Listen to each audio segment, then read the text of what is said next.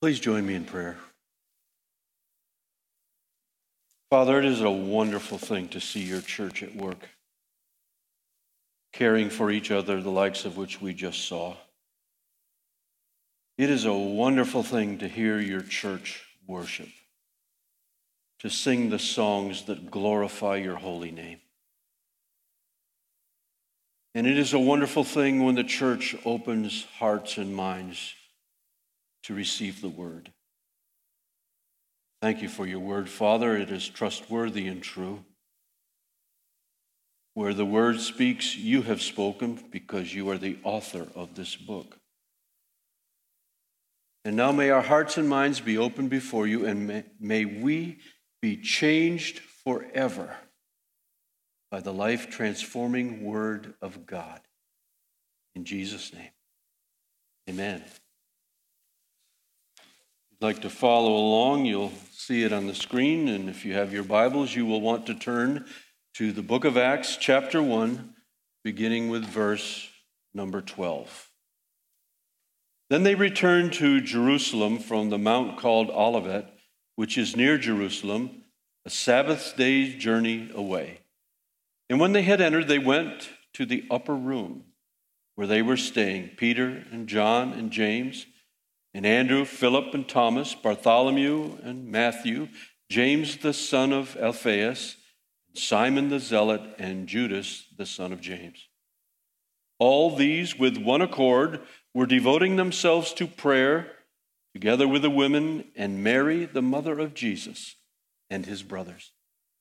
In those days, Peter stood up among the brothers. The company of persons was in all about 120. And said, "Brothers, the scripture had to be fulfilled, which the Holy Spirit spoke beforehand by the mouth of David concerning Judas, who became a guide to those who arrested Jesus. For he was numbered among us and was allotted his share in this ministry. Now this man acquired a field with the reward of his wickedness. Falling headlong, he burst open in the middle, and all his bowels gushed out.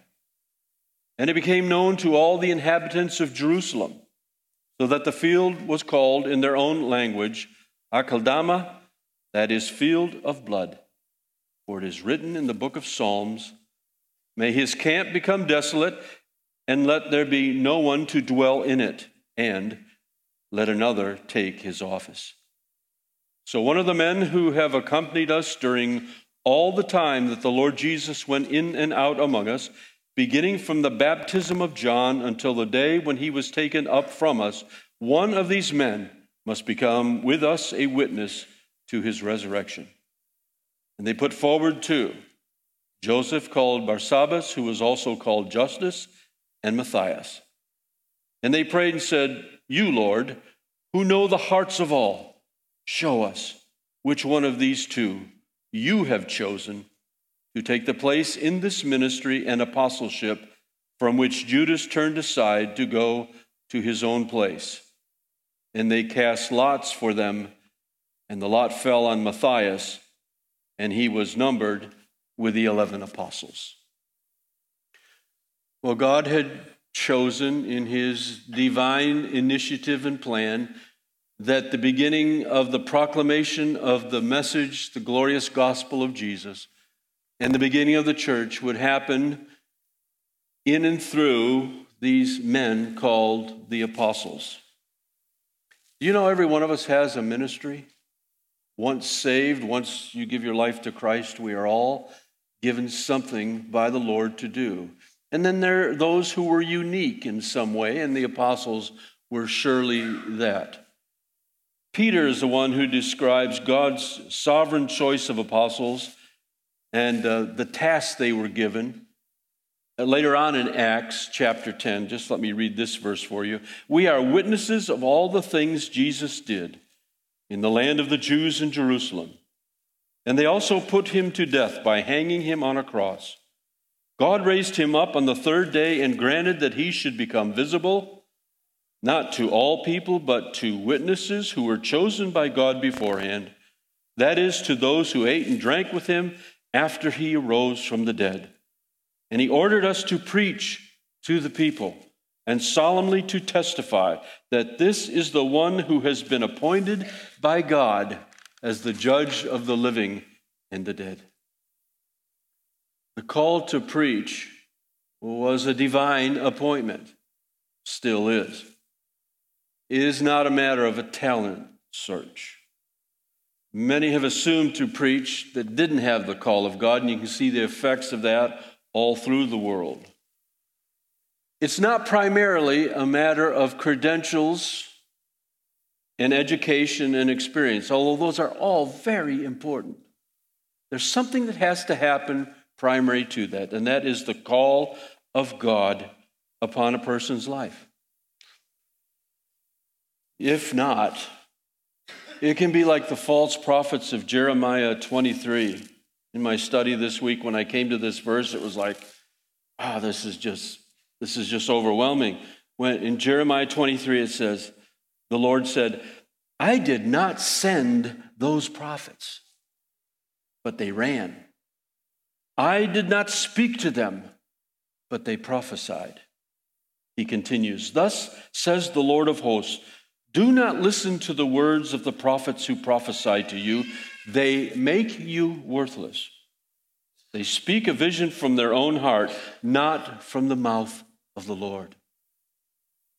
We want those who preach, don't we, to speak the mouth of the Lord, to speak the Scripture and the Scripture alone.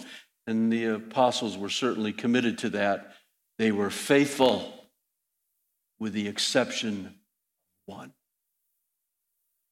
And here they are now in the upper room, and one has become a traitor, and he's got to be replaced. I titled the message as, If These Walls Could Speak, and that was a reference to the upper room. Because here they are in the upper room. They had been in this upper room before. In fact, the Gospels tell the story of how Jesus told Peter and John to go prepare the Passover for that Maundy Thursday, when he would go to the Garden of Gethsemane, before the Friday he would hang on the cross, before the Sunday he would be raised again. And Jesus gave this instruction. You're going to go and find a man in the street, and he's going to be carrying a jar of water. I want you to follow him. Go to the house where he is going. And when you go to that house, go in and meet the master and say, where is it that we could have the Passover meal with Jesus' disciples? And that man showed Peter and John the upper room. And they went to that upper room. And they spent that Thursday night there before Jesus went to pray in the Garden of Gethsemane. And that is the place where Jesus taught them the ordinance of foot washing. That is the place where Jesus instituted the Eucharist, the Lord's Supper. This is my body broken for you. This is my blood shed for the remission of sin. As oft as you eat it and drink it, remember me until I come. This is a place where, having experienced that, a group of the disciples, believe it or not, have a discussion among themselves as to who's the greatest among us. Can you imagine that? This is the place that Jesus foretells Peter's denial. I won't deny you, Lord. I will even die with you. Peter, I tell you the truth. Before the rooster crows, you'll deny you even knew me 3 times. This is where the betrayal of Judas began. In the Gospels, you'll find out that it was said that it was at the supper, at the Passover celebration with the disciples, that the devil entered the heart of Judas. This is the place where Jesus gave a new commandment. He said, a new commandment I give to you, that you love one another just as I have loved you. You are also to love one another. By this, all people will know that you are my disciples if you have love for one another. He gave us a badge of identification, that the church would love each other, and the world would see that and be amazed. And then it's the place in the upper room where Judas had to be replaced, and I read that for you, and I'll talk more about that in a moment. And then it was the place also where we'll talk about next week, where the power of the Holy Spirit exploded, and the church was born, and we were given our marching orders as God's beloved family. Well, I want you to notice a couple things about what was going on with these apostles in this upper room, okay? The first one I want to mention comes from the reading in verses 12 through 15. I want you to see that this group of men were exhibiting a remarkable sense of unity. The Bible says they were in one accord. Isn't that great? They had been following the instruction of the Holy Spirit to wait for the baptism of the Spirit, wait for the power that would come. We all know, right, that you can't do this thing called church. You can't do the work of the Lord in human strength. It just never was intended that way. And until the power of the Holy Spirit comes upon you, you can't do what's been asked of you to do. They were devoting themselves to prayer. What an example. Do we pray enough, church, do you think? Is it possible to pray too much? I don't think so. But can you see the attention and the commitment to prayer and to obedience, to being together, the pattern that was expected for the behavior of the early church? They were waiting on what God was doing. They were praying, they were witnessing, they were getting together, they were in one accord, and they were understanding what Jesus was doing among them. I want to tell you something about this that's very important to the church, this church going forward, I think. The chief shepherd, Jesus himself, has never abdicated the overall welfare and planning and strategy and empowerment to any under shepherd. It is his and his alone. Now, it's really important for we pastor types to have vision and so on. I've always found that important. I guess it's kind of associated to the business model of today. You got to have a vision. And we often quote, where there is no vision, the people perish. I want to tell you, someday I'm going to do a teaching on that because that verse screams for being taken out of context. It doesn't have anything to do about a human vision. And we'll talk about it someday. But it's important to have a vision. I think there's something primary to having a vision, though, when it comes to the work of the church. I think something more important than vision is this: revelation. That means, what does God want done? How should we be praying? What's in my mind and my heart to do in the will and way of the church? Well, that's one way to do it. There's another way. Oh, God, what are you doing? Where are you, Father? What are you doing among your people? What do you want done in your church? And in the upper room, these were the issues. What a place, huh? Wow, if these walls could speak. The upper room, the scripture here tells us, was a Sabbath day journey from where they were. That was the maximum distance a Jew could walk according to rabbinic law on the Sabbath. It was about a half a mile, technically 2,000 cubits. That's all you could go. And there was the upper room. Coincidence? I think not. God had planned it and designed it. And then there was this list of those who were in attendance. In that list, I just want to take note. This is just so wonderful to me that Mary, the mother of Jesus, was there. How cool is that? The woman who had birthed the Savior in this world was also there for the birth of the church. I just think that is so great. Only God can do these things. And then his brothers, it says, but it doesn't list them here.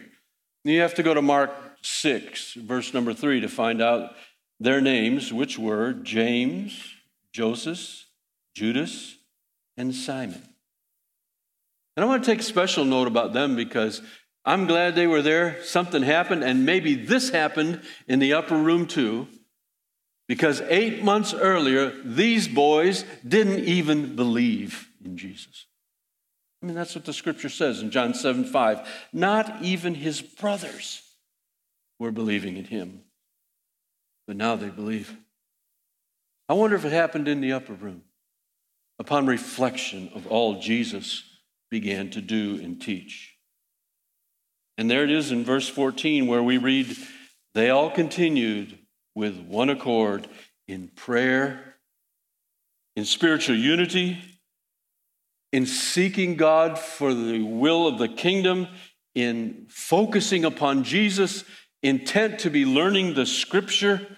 They were committed to the body, committed to each other, the likes you see in the Pathway Life Group video today. Devoted to each other in that way. Let's help each other through life. Let's live life to the full and be there for one another. They knew they needed that kind of mutual encouragement and support. And they were intent upon believing and obeying. The second thing, according to verses 15 through 20, that I want to suggest happened in the upper room was this. They exercised development of godly leadership. I mean, they had to. One of them had failed. And it became a priority to choose leaders who demonstrated the call upon their lives and exhibited the qualities and characteristics approved by Christ himself. And I want to point again to this issue of how leadership is chosen in the church. The question is not primarily, although it can be important, what's the education here? Or what are the credentials? Or what's the experience? Or can this person actually do the work of ministry and so on? They all have their place. But I want to point you in the direction of the verse in John 15:16 one more time where Jesus said, you did not choose me, but I chose you and appointed you. And that's the question in the choosing of leadership. That Christ himself is the one who approves. And so here they are in the upper room. Must have been a pretty good sized room. They could hold 120 people. And leadership became the issue because one who failed dramatically had to be replaced. In the ebb and flow of life, you know that even serving the Lord is just not an automatic and upward climb to the ways of joy and blessing, right? There's issues along the way with which we need to contend. And these brothers had to that day in the upper room because the joy for a moment had to be tempered by the tragic loss of Judas. And Peter took charge. He was a take charge kind of guy. And the church does require solid spirit-led leadership during any crisis. And Peter gave the perspective that was needed in verses 15 through 20. He taught them that this was a matter of the scripture being fulfilled. That Judas had made his choice, but God decided he would bring it to something that could be a blessing as well. You know, it's impossible to understand the mind of God, right? We seek his mind, we seek his heart, but the finite human being cannot understand the infinite mind of God. I want to tell you for sure, and this is so important, an understanding of Judas, an understanding of what human life is in this world today. No person is ever lost and separated from God forever, only but by personal choice. And that is what is happening to Judas. I mean, how is it possible that a man like the other disciples would walk with Jesus, talk with Jesus, listen to him, share meals with him, watch his ministry, listen to his doctrine, his teaching? He was the life changer. He was the rescuer. He was the very Son of God. And Judas missed it? How is it possible? But it was. And he chose a different way. And it was awful. And he ends up taking his own life. Now in Matthew 27:5, it says that he hanged himself. Here it talks about him falling headlong and splitting himself open, his insides spewing out. What a picture. That is not a contradiction in the Bible. I mean, think about this. In the terrain and where they were, he hangs himself on a tree.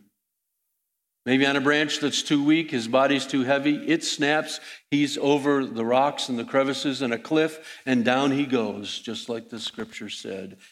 And this is how it happened. Judas, according to Peter, was among the group. He was part of the group. But what we know about Judas, he was never saved. He was never authentic. Jesus said in John 6, "There are some of you who do not believe." For Jesus knew from the beginning who they were who did not believe and who would betray him. Jesus said, "Did I myself not choose you, the 12, and yet one of you is a devil?" And for 30 lousy pieces of silver, he turns Jesus in and betrays him. And this is what the scripture teaches. His subsequent awful death. And then the brothers have to step up and say, and now it's time to choose a new leader. And so they did. Verses 21 through 26 is the description of that choice. There was criteria that was given, and it was this. You had to be a member of Jesus' band of brothers. You had to be there to see what he had done in his 3 years of ministry. You had to be part of that. You had to have been with him for those 3 years, and you had to have been an eyewitness to the resurrection. And thirdly, and most importantly, again, and make this point again, it had to be the direct and immediate commissioning to the office by Christ himself. That's how they prayed, didn't they? "You, Lord, who know the hearts of all, show which one of these two you have chosen to take place in this ministry and apostleship from which Judas turned aside to go to his own place." And they cast lots.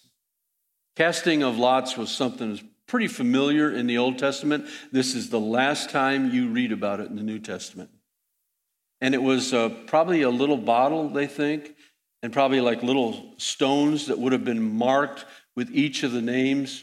One Justus, one Matthias is put in the bottle, swirled around, and one is dumped in the lap. That's why Proverbs 16:33 says, "The lot is cast into the lap, but every decision is from the Lord."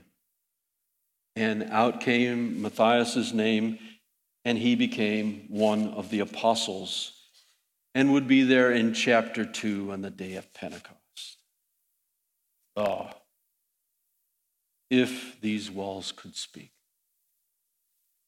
What do you think they'd say, other than what has already been suggested by the scripture itself? What a place, huh? You have a special place like that in your life? Maybe a special time you heard Jesus speak to you? Maybe it's today.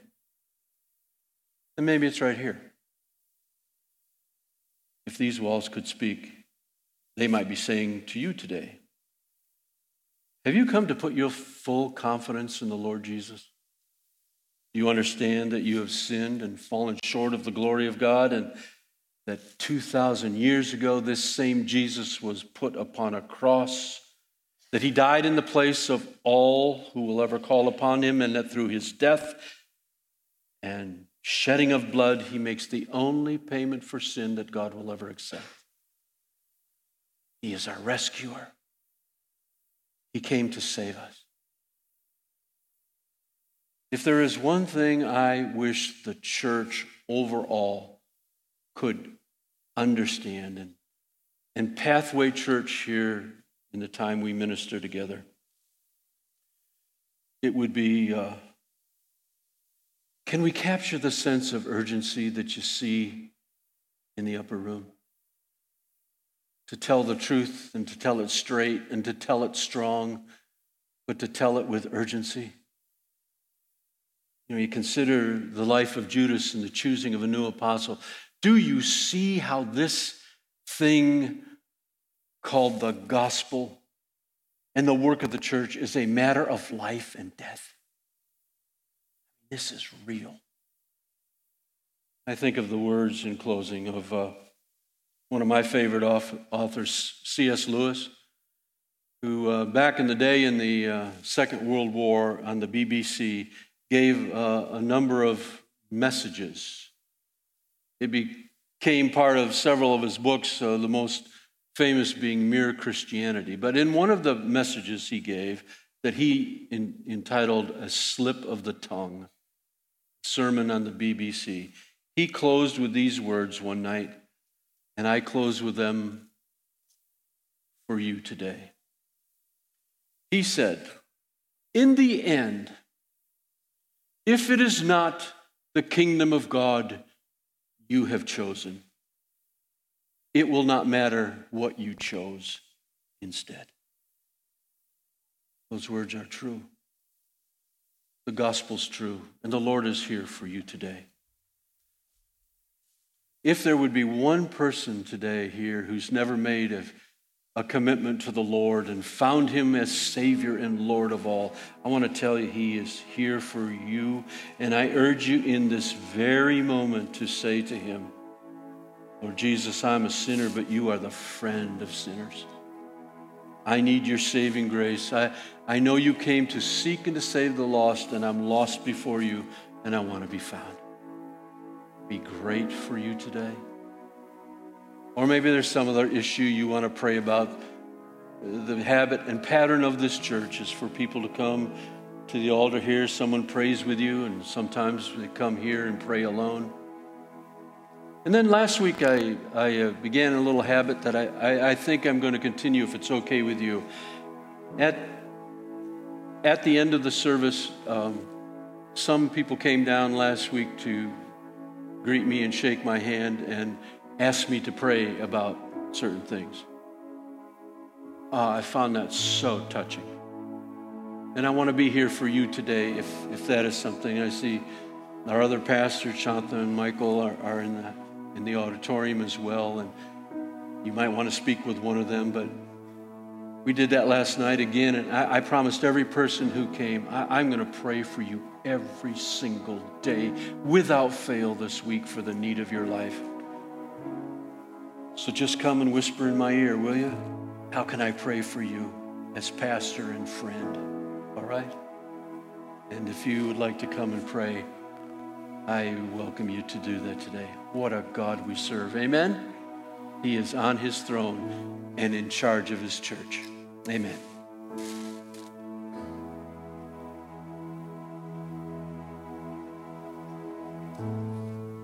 Let's stand, church.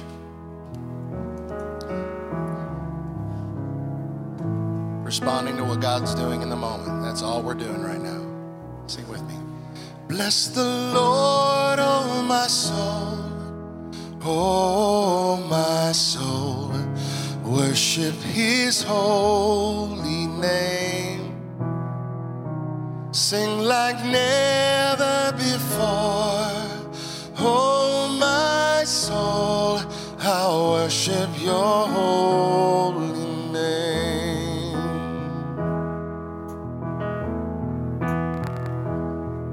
The sun comes up, it's a new day dawning. It's time to sing your song again. Whatever may pass and whatever lies before me, let me be singing when the evening comes.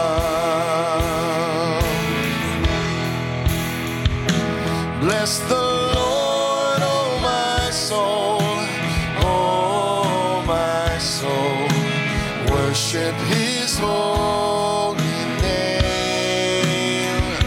Sing like never before. Oh, my soul, I worship your holy name.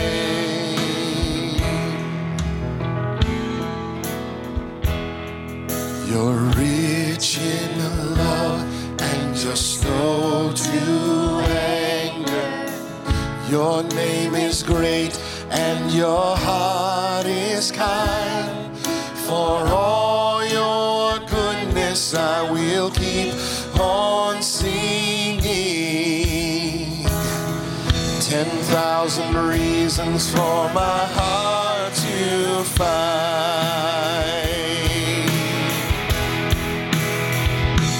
Bless the Lord, oh my soul, oh my soul. Worship his holy name. Sing like never before. Oh my soul, I'll worship your holy name. Oh. And on that day when my strength is failing, the end draws near and my time has come, still my soul will sing your praise unending. 10,000 years and then forevermore. Forevermore. Bless the Lord, oh my soul. Oh my soul. Worship his holy name. Sing like never before. Oh my soul, I worship your holy name. Bless the Lord, oh my soul. Sing it out.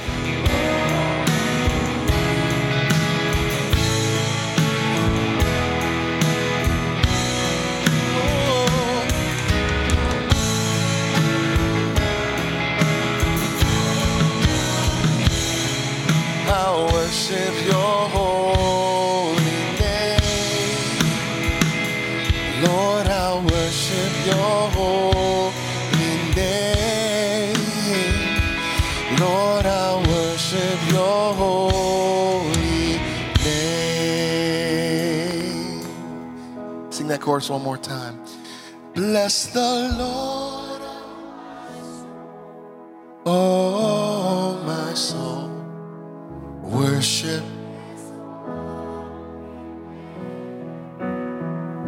Sing loud.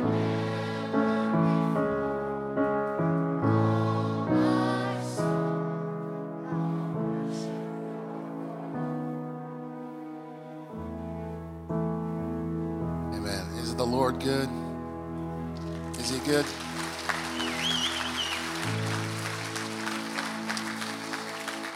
His work is never done. He's never finished with us especially.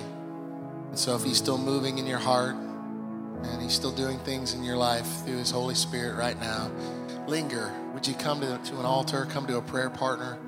We'd love to pray with you and encourage you.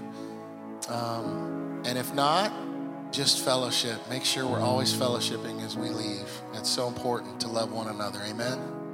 May God bless you, church.